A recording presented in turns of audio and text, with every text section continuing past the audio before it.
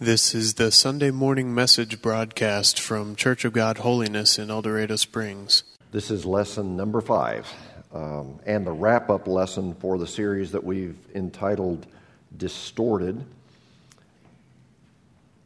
When it comes to values and truths in our culture, such as holy living and righteousness and marriage and morality, and even gender identity, Satan has distorted truth. And before we wrap up this series, I want to deal with one more area of distortion in a lesson that I'm calling, Who's Responsible? Now, the motivation for this lesson comes from looking at current events in our country. There are drastic shifts in principles that clearly go against the Bible. And one of the problems is that nobody wants to accept blame for these behaviors that are now considered in our country to be progress. And part of the new normal in the United States of America, where our currency still says, "In God we trust," and our pledge still says, "One nation under God." And so we get involved in playing the blame game. We as individual Christians blame the church because we feel the church isn't leading like they should, and it probably isn't. And then the church blames the government because we feel the government isn't leading like they should, and they probably aren't.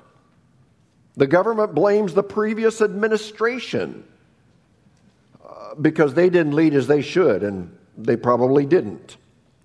And then Democrats blame Republicans because they say they're the hindrance to progress and don't care about social issues and environmental issues. And then Republicans blame the Democrats because they say they're leading, but leading us down the road to destruction. Nobody in America is willing to say, "I'm part of the problem.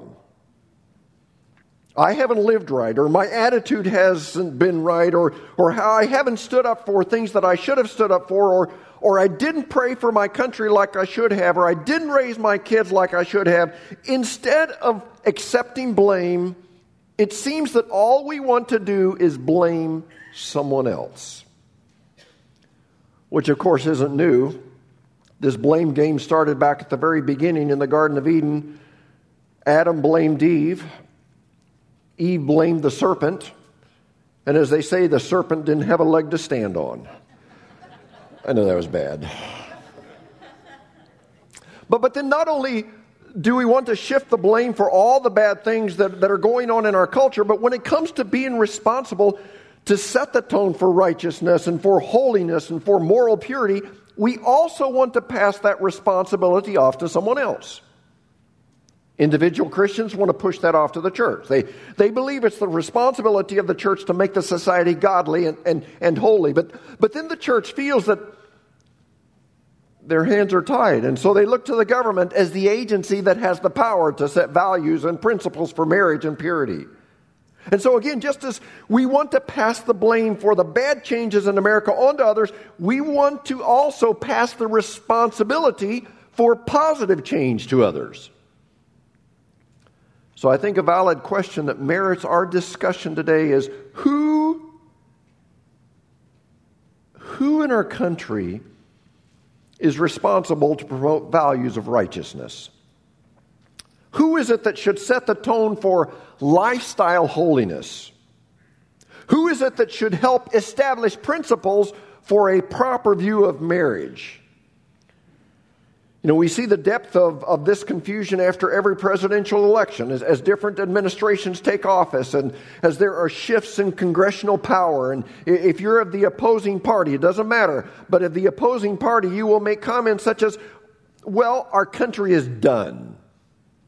You know, with a president like this, or a government like this, or a Congress like this, you can kiss America goodbye, or you can kiss any chance that values regarding the sanctity of marriage or the sanctity of life or any other Judeo-Christian values will ever be restored. It's over." But my question is this: is government the agency that God has appointed to instill principles of morality and holiness? Is government the agency that God has appointed to be the spiritual conscience of our nation? Well, today we want to talk about what has become very distorted in our minds. What does the Bible really say is the role of government? What does the Bible say is the role of the church? What does the Bible say is the role of individual followers of Jesus Christ?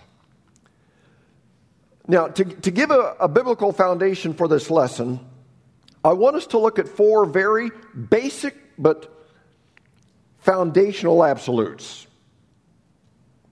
Absolute number one, there are two kingdoms in conflict. I think we forget this.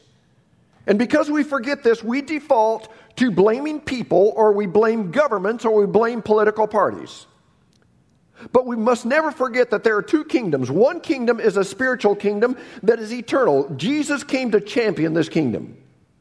But the second kingdom is a temporal, earthly kingdom that is comprised of humans, and many times this kingdom does not line up with the values of the spiritual kingdom.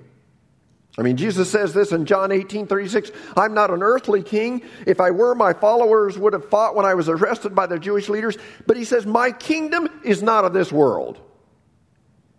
So as we look at the twisted values in our world and the distortion of the institution of marriage and the conflict over racism and frankly, the dog-eat-dog world we live in, don't forget that these issues are caused because we're living in the middle of two kingdoms that are butting heads.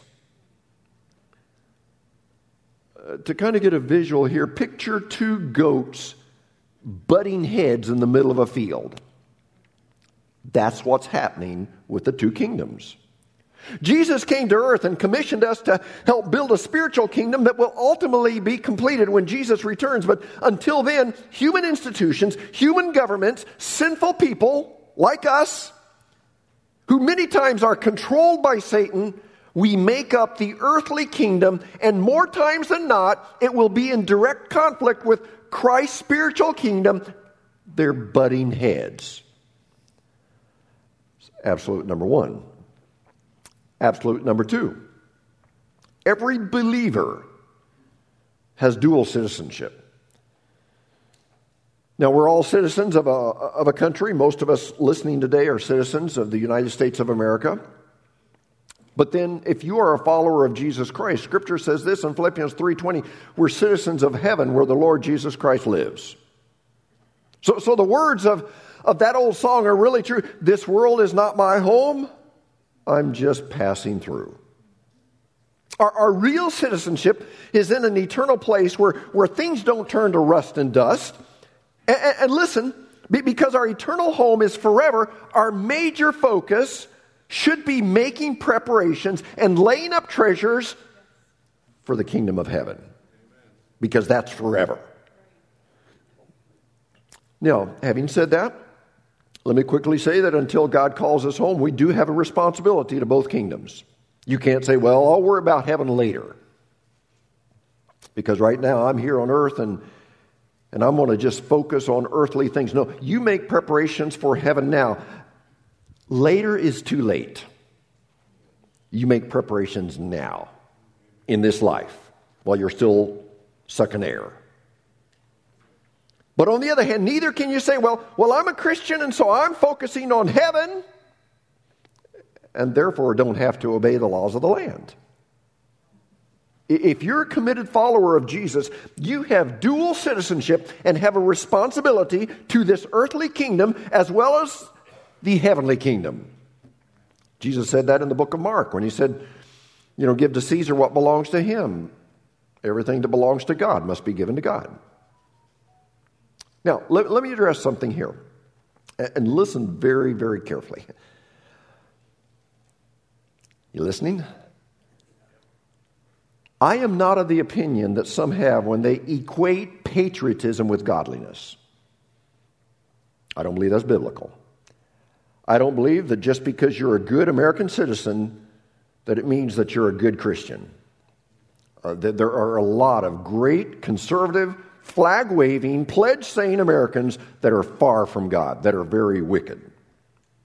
But as long as we choose to enjoy the blessings and the comforts and the privileges of our host country, and for most of us, maybe there are a few exceptions. If you're listening to the live stream in another country, we welcome you. But for most of us, our host country is the United States of America. And if we're going to enjoy the comforts and the privileges of this country, then as Christians, it's important to show ourselves as good, law-abiding, and even supportive citizens. It doesn't mean that we'll agree with everything in the country. But if we choose to enjoy the blessings that we have as Americans, and there are many blessings, if you are not aware of some of the blessings we have as Americans, you need to get a taste of the real world, travel outside of the country for a couple of weeks. When you get back to town, you're going to kiss the ground and thank God for El Dorado Springs. If we're going to enjoy the comforts and the blessings of our host country, it is our responsibility as Christians to be model citizens of this nation.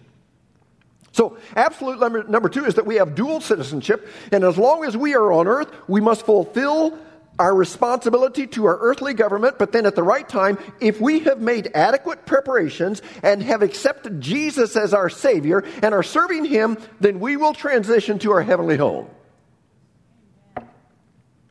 And I probably need to emphasize something here where I said making adequate preparations. Did you know that not everybody goes to heaven? Not all dogs go to heaven, nor do all people go to heaven.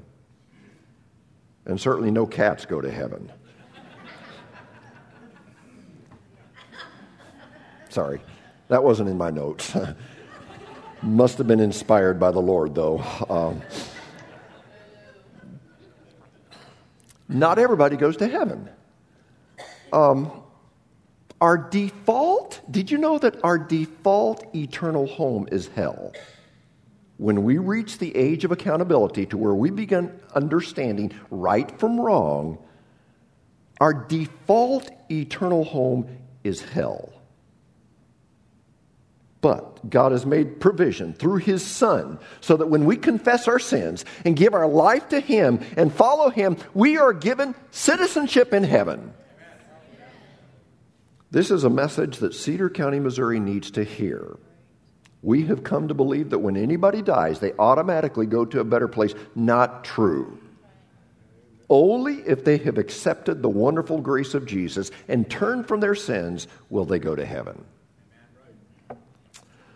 Aren't we having fun? Absolute number 3. Human governments are ordained by God to restrain evil. Romans 13 talks about this. It says the authorities are established by God for that very purpose, to punish those who do wrong. So you must obey the government for 2 reasons: to keep from being punished and to keep a clear conscience. Government was not designed to change people's hearts. Now, the government can create laws that limit evil, but they in themselves are not the agency that God established to bring about revival, righteousness, nor principles of holiness. And by the way, relax a little bit. Some of you are getting nervous. But in the last 40 years, isn't it true that both parties, Republican and Democrats, have had a season where their party enjoyed the presidency, the majority in the Senate, the majority in the House?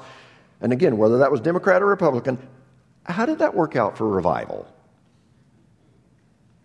See, the church has fallen into thinking, okay, if we can just get this person elected as president, and if we can just see a certain party get control of the House and the Senate, and if we can just get Supreme Court justices that agree with us, then we will see a spiritual surge and see people turn back to God.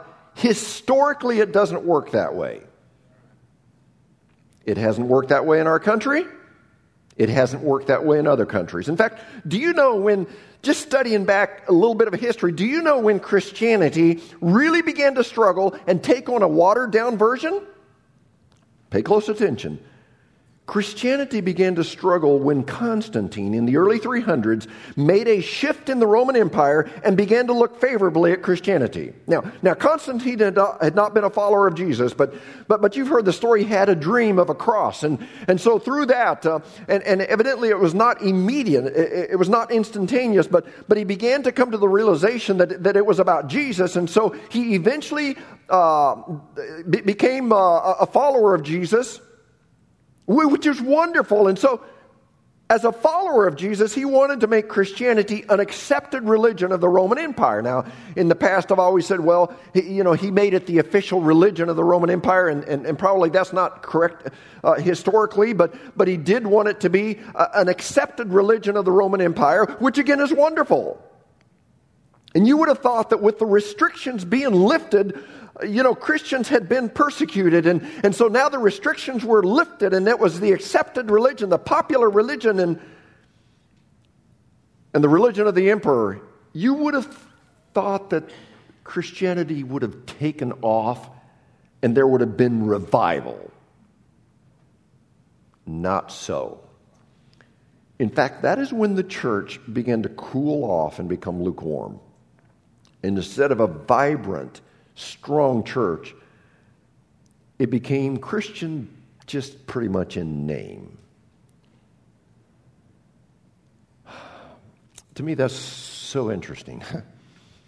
Down through history, a government that favors Christianity does not mean that the church will experience a revival in biblical values and righteousness.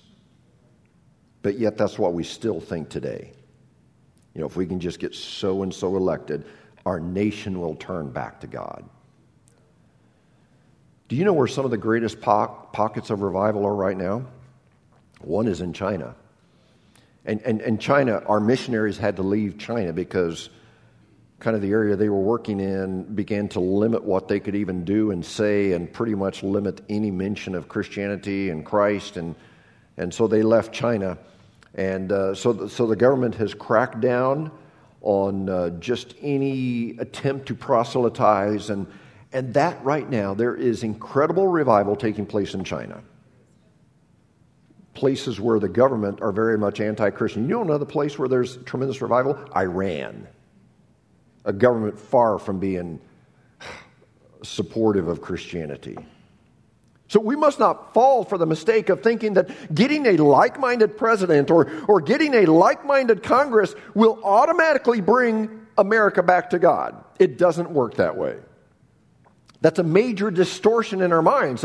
Governments can restrain evil, but they can't change people's hearts.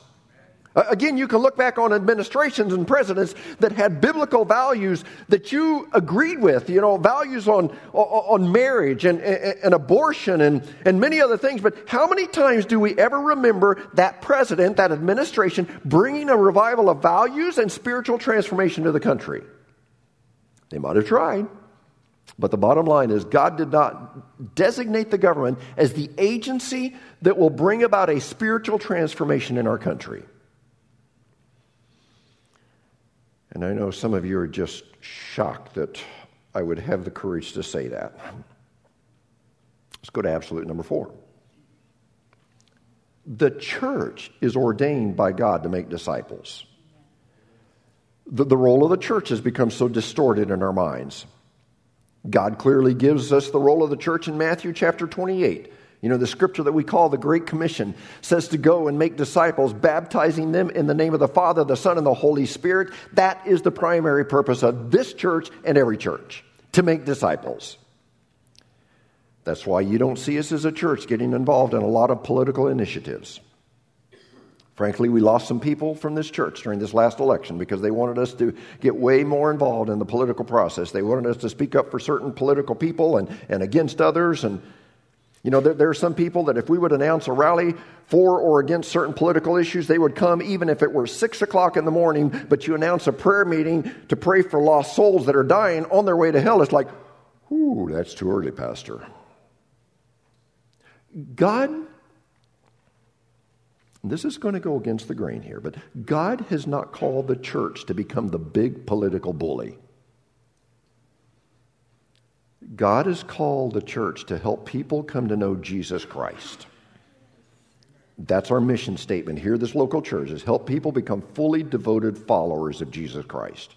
The government has the power to restrain evil, but governments aren't the agency to create righteousness. The church is the agency God has commissioned to help people accept Jesus as their Lord and Savior, and then hopefully they will live out and teach and spread principles of righteousness and holiness in our country. Now, with those absolutes, I'd like to be able to say, well, the Lord bless you. You're dismissed. Have a nice day. But I think with these absolutes, even though they give us a foundation, they don't give us a practical action plan. So what can we do to see this country have a revival of holiness and Christian values?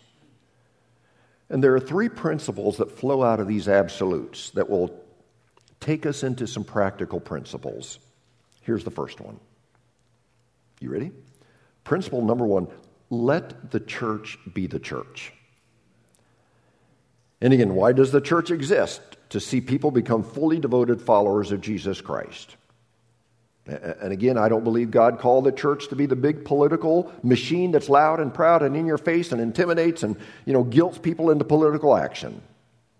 But I do believe that church members should penetrate and infiltrate and be involved in government. It's a wonderful thing when God-fearing people are in government and on city councils and on school boards and part of civic organizations. But God did not designate the church to be the agency to push political agendas. The church needs to be the church. By the same token, neither did God call the church to solve all of the social issues in our society. I do think that the church should have a level of compassion that causes us to be leaders in feeding the hungry and providing clean drinking water and sanitation to countries where that's not available and other worthy projects. I believe also the church should model being colorblind when it comes to skin color and race. I believe the church should be leaders in performing good deeds in local communities. But understand those things are not the highest calling of the church. The social gospel is wonderful, but that alone doesn't prepare people for heaven. The highest calling of the church is to make disciples, see lost sinners, accept the grace of Jesus, and the church needs to stay on track. Now, really fast, let me give 3 specific ways Scripture tells us to help us stay on track. First of all, Scripture tells us we should pray. That's kind of funny. The church should pray? In 1 Timothy chapter 2, verse 1, it says, I urge you first of all to pray for all people. So, do you know what it means to pray for all people? It means to pray for all people. Red and yellow, black and white, rich and poor, Republican, Democrat, conservative, liberal. And then it goes on and says, and as you make your requests, plead for God's mercy upon them and give thanks. So pray that God would have mercy on this lost society. But we're not only to just pray for the average citizen, but verse 2 says, pray this way for kings and all others who are in authority. So here's a test. This is a test only. And don't raise your hand. How many of you prayed for our president yesterday? Don't raise your hands. My observation is that Christians, when it comes to government, we tend to be some of the most negative, critical people, and we blog and we email and we post and send forwards to one another to say, if you don't pass this on, then you don't love America. I wonder what would happen if we would take equal time and equal energy and just pray for our leaders. Do you believe that criticism or prayer makes a greater impact? How many of you would say, well, criticism makes a greater impact? How many of you would say, well, prayer makes a greater impact? But why is it that we seemingly limit what we do to just being critical? So why is it that we should pray for our government so that we can live in peace and quietness, in godliness and dignity? This is good, pleases God our Savior, for He wants everyone to be saved and to understand the truth. So there are 4 things that take place when we pray for our government. One is there will be peace.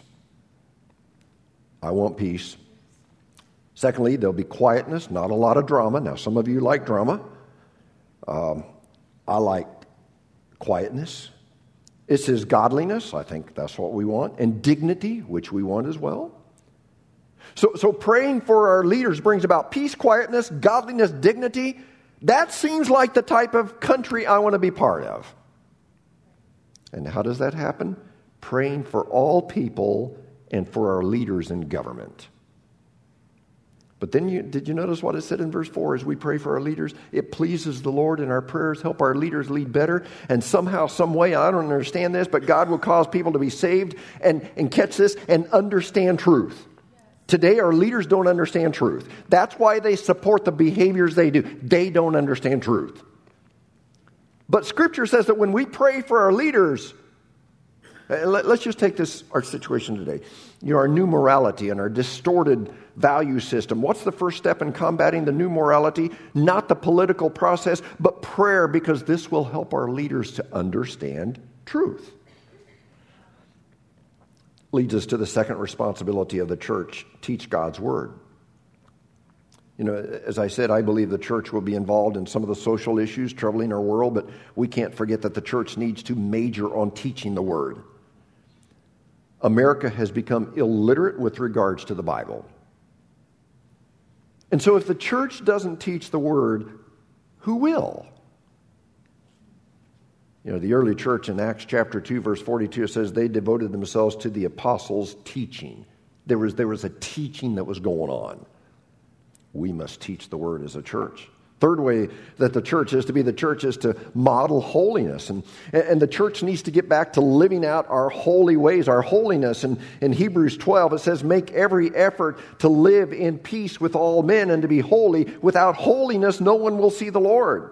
You say, well, Pastor, it's so hard to live a holy life in this day and age. Well, the early church didn't have it easy either. The people in that day lived in a corrupt culture with a corrupt government where there was terrible injustice, gross immorality, all kinds of false gods. But as they lived out their lives of holiness, it made an impression on those wicked people that had different values than they did. And even sinners were impressed. And this scripture so impacts me. They were praising God, enjoying the favor of all the people. That's the way the church should operate. We should be moral. We should not be gossipers. We should be kind, even on Facebook.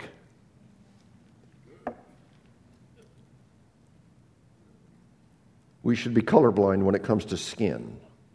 We should be compassionate to the poor and even to those on meth. When Christians live like Christians and when their social media posts are not constant lashing out at people or governments, and when even the social media posts line up to the standard of holiness, then Christians are the most winsome, attractive, and even powerful group on the face of the earth. And so let's let the church be the church. Let's pray like crazy, let's teach the word without compromise, and let's radically live out our holiness in a messed up world. Let the church be the church. Could I hear an amen? Amen. Principle number 2. I told you we were going to have a lot of fun today. Don't expect the government to achieve what only the church can achieve. Remember, God ordained the government to restrain evil. The government can't create righteousness.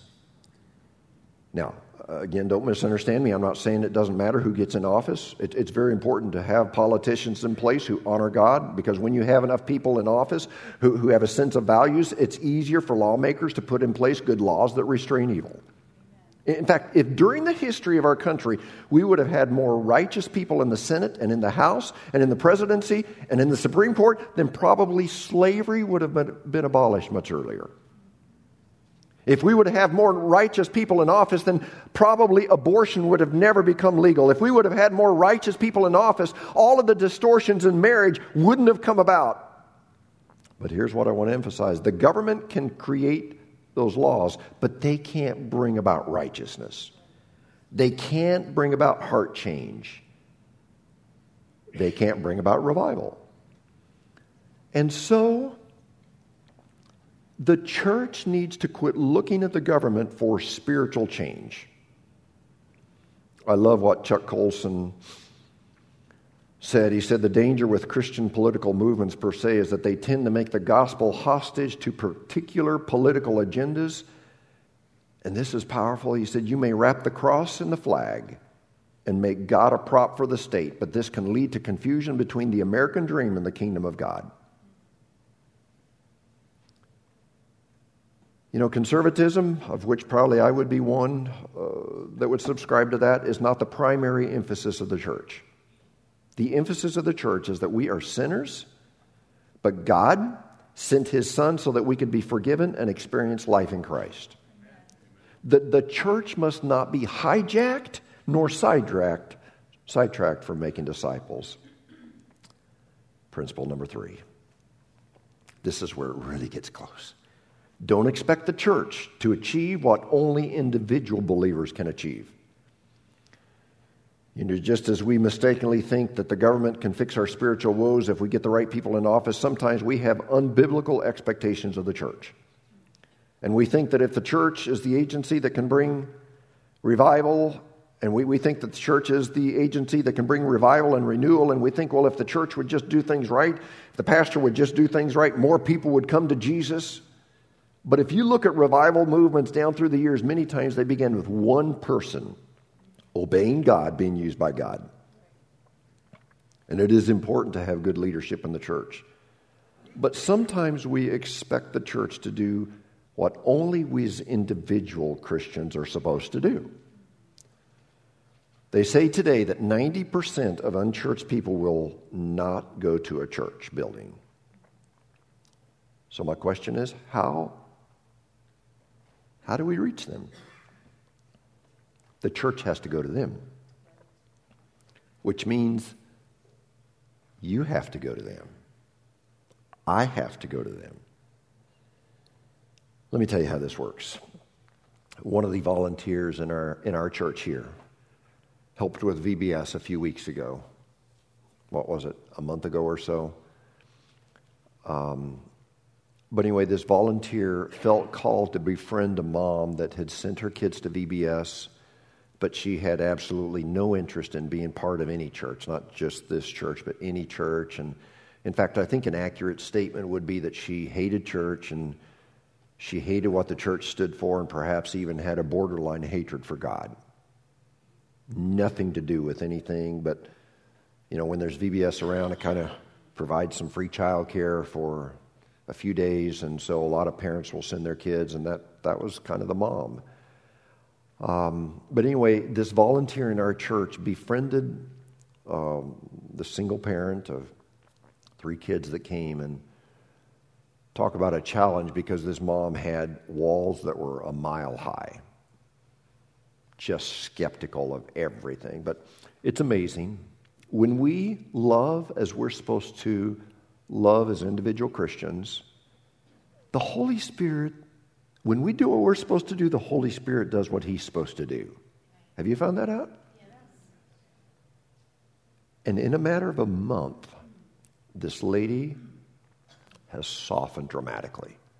The walls are coming down. She is now initiating calls to this volunteer. They've established a relationship, a friendship, to where there is some fairly deep level of sharing that's taking place.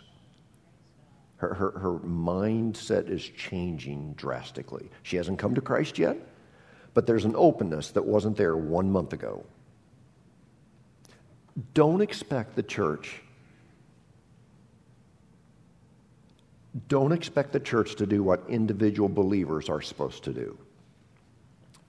One more example here of the responsibility of individuals. There's another person in our church here that has been trying to impact one of his neighbors. It's been a rather long process.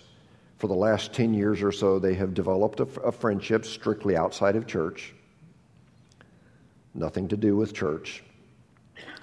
But the neighbor, though a wonderful person, was not really open to spiritual things, and people would come knocking on his door. Sometimes they do that, just inviting them to church, and he just kind of run them off. He didn't really have time, and he wasn't ugly, just didn't have time for them.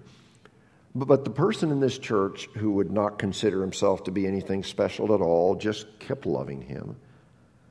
And the person who had no interest in church watched his life. and even talked to other people to investigate his life. And he began to realize that this person truly loved him. And again, this has been about a 10-year process. 1 week ago today, this person, again, part of our local church here, that had invested 10 years of his life into him, he had the amazing privilege of praying with him and leading him to Christ.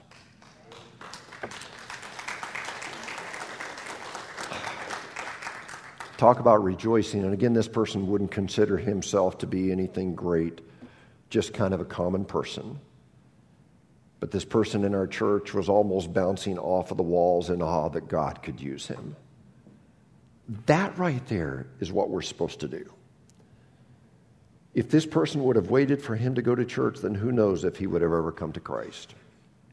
We can't expect the church to do what only we can do. So, as we wrap up our series, I think we all probably need to adjust our mentality. Let's support our country and our government with our prayers, and let them do what they're supposed to do, and that's restrain evil. But then we need to step up as a church and let the church be the church, and pray and teach truth and model holiness. And then when we, as individual believers, we need to befriend and get involved with those who are lost. And through our prayers and through our lives, through our words, hopefully see them come to Jesus. So as we wrap up our series, here's what I'd like for us to do today. I want you just in your mind and your heart, I want you to think of who you believe that God maybe is impressing on you to make a difference in their lives. Don't think that you can go to them this afternoon and win them to the Lord. It may happen, but it's rare. But begin investing your life in them and praying for them, loving them. And if you do your job, the Holy Spirit will do His job. And He will begin bringing people to Christ. So, the distortion of this lesson is that we think the government, they're the ones that are going to bring back righteousness. It ain't going to happen. It ain't going to happen. I don't care who it is. I don't care if a Republican government gets in next time. It ain't going to happen. And if we're relying on the church to win people, remember that 90% won't go to the church. So the personal responsibility comes down to us. So I'm going to ask you to stand. And here's what I'd like for us to do as we wrap up this lesson and wrap up our series. I don't want to force you to do this, but if there's some of you that you've just kind of been, a name has come to mind. And remember, they're not just a name, but they're people that have souls that are going to live forever. So I'd like for those of you that would like to, if you have those names in mind, would you want to just bring them to the altar today? You can kneel, you can stand, and just symbolically say, okay, Lord, I'm bringing this individual to you, and with God's help, I'm going to make a difference in their lives. Would you just come and bring your neighbors, your relatives? And let's just spend a little bit of time praying for them right now. And let's expect God to use us to do what, the government can't do, and even the church can't do. But we can. God, I thank you for your word. Your word isn't always pleasant. Your word isn't always what we want to hear. It's not always easy. But Father, thank you just for the instructions that you've given us. And Lord, we thank you for our government. And as they restrain evil, I pray that instead of just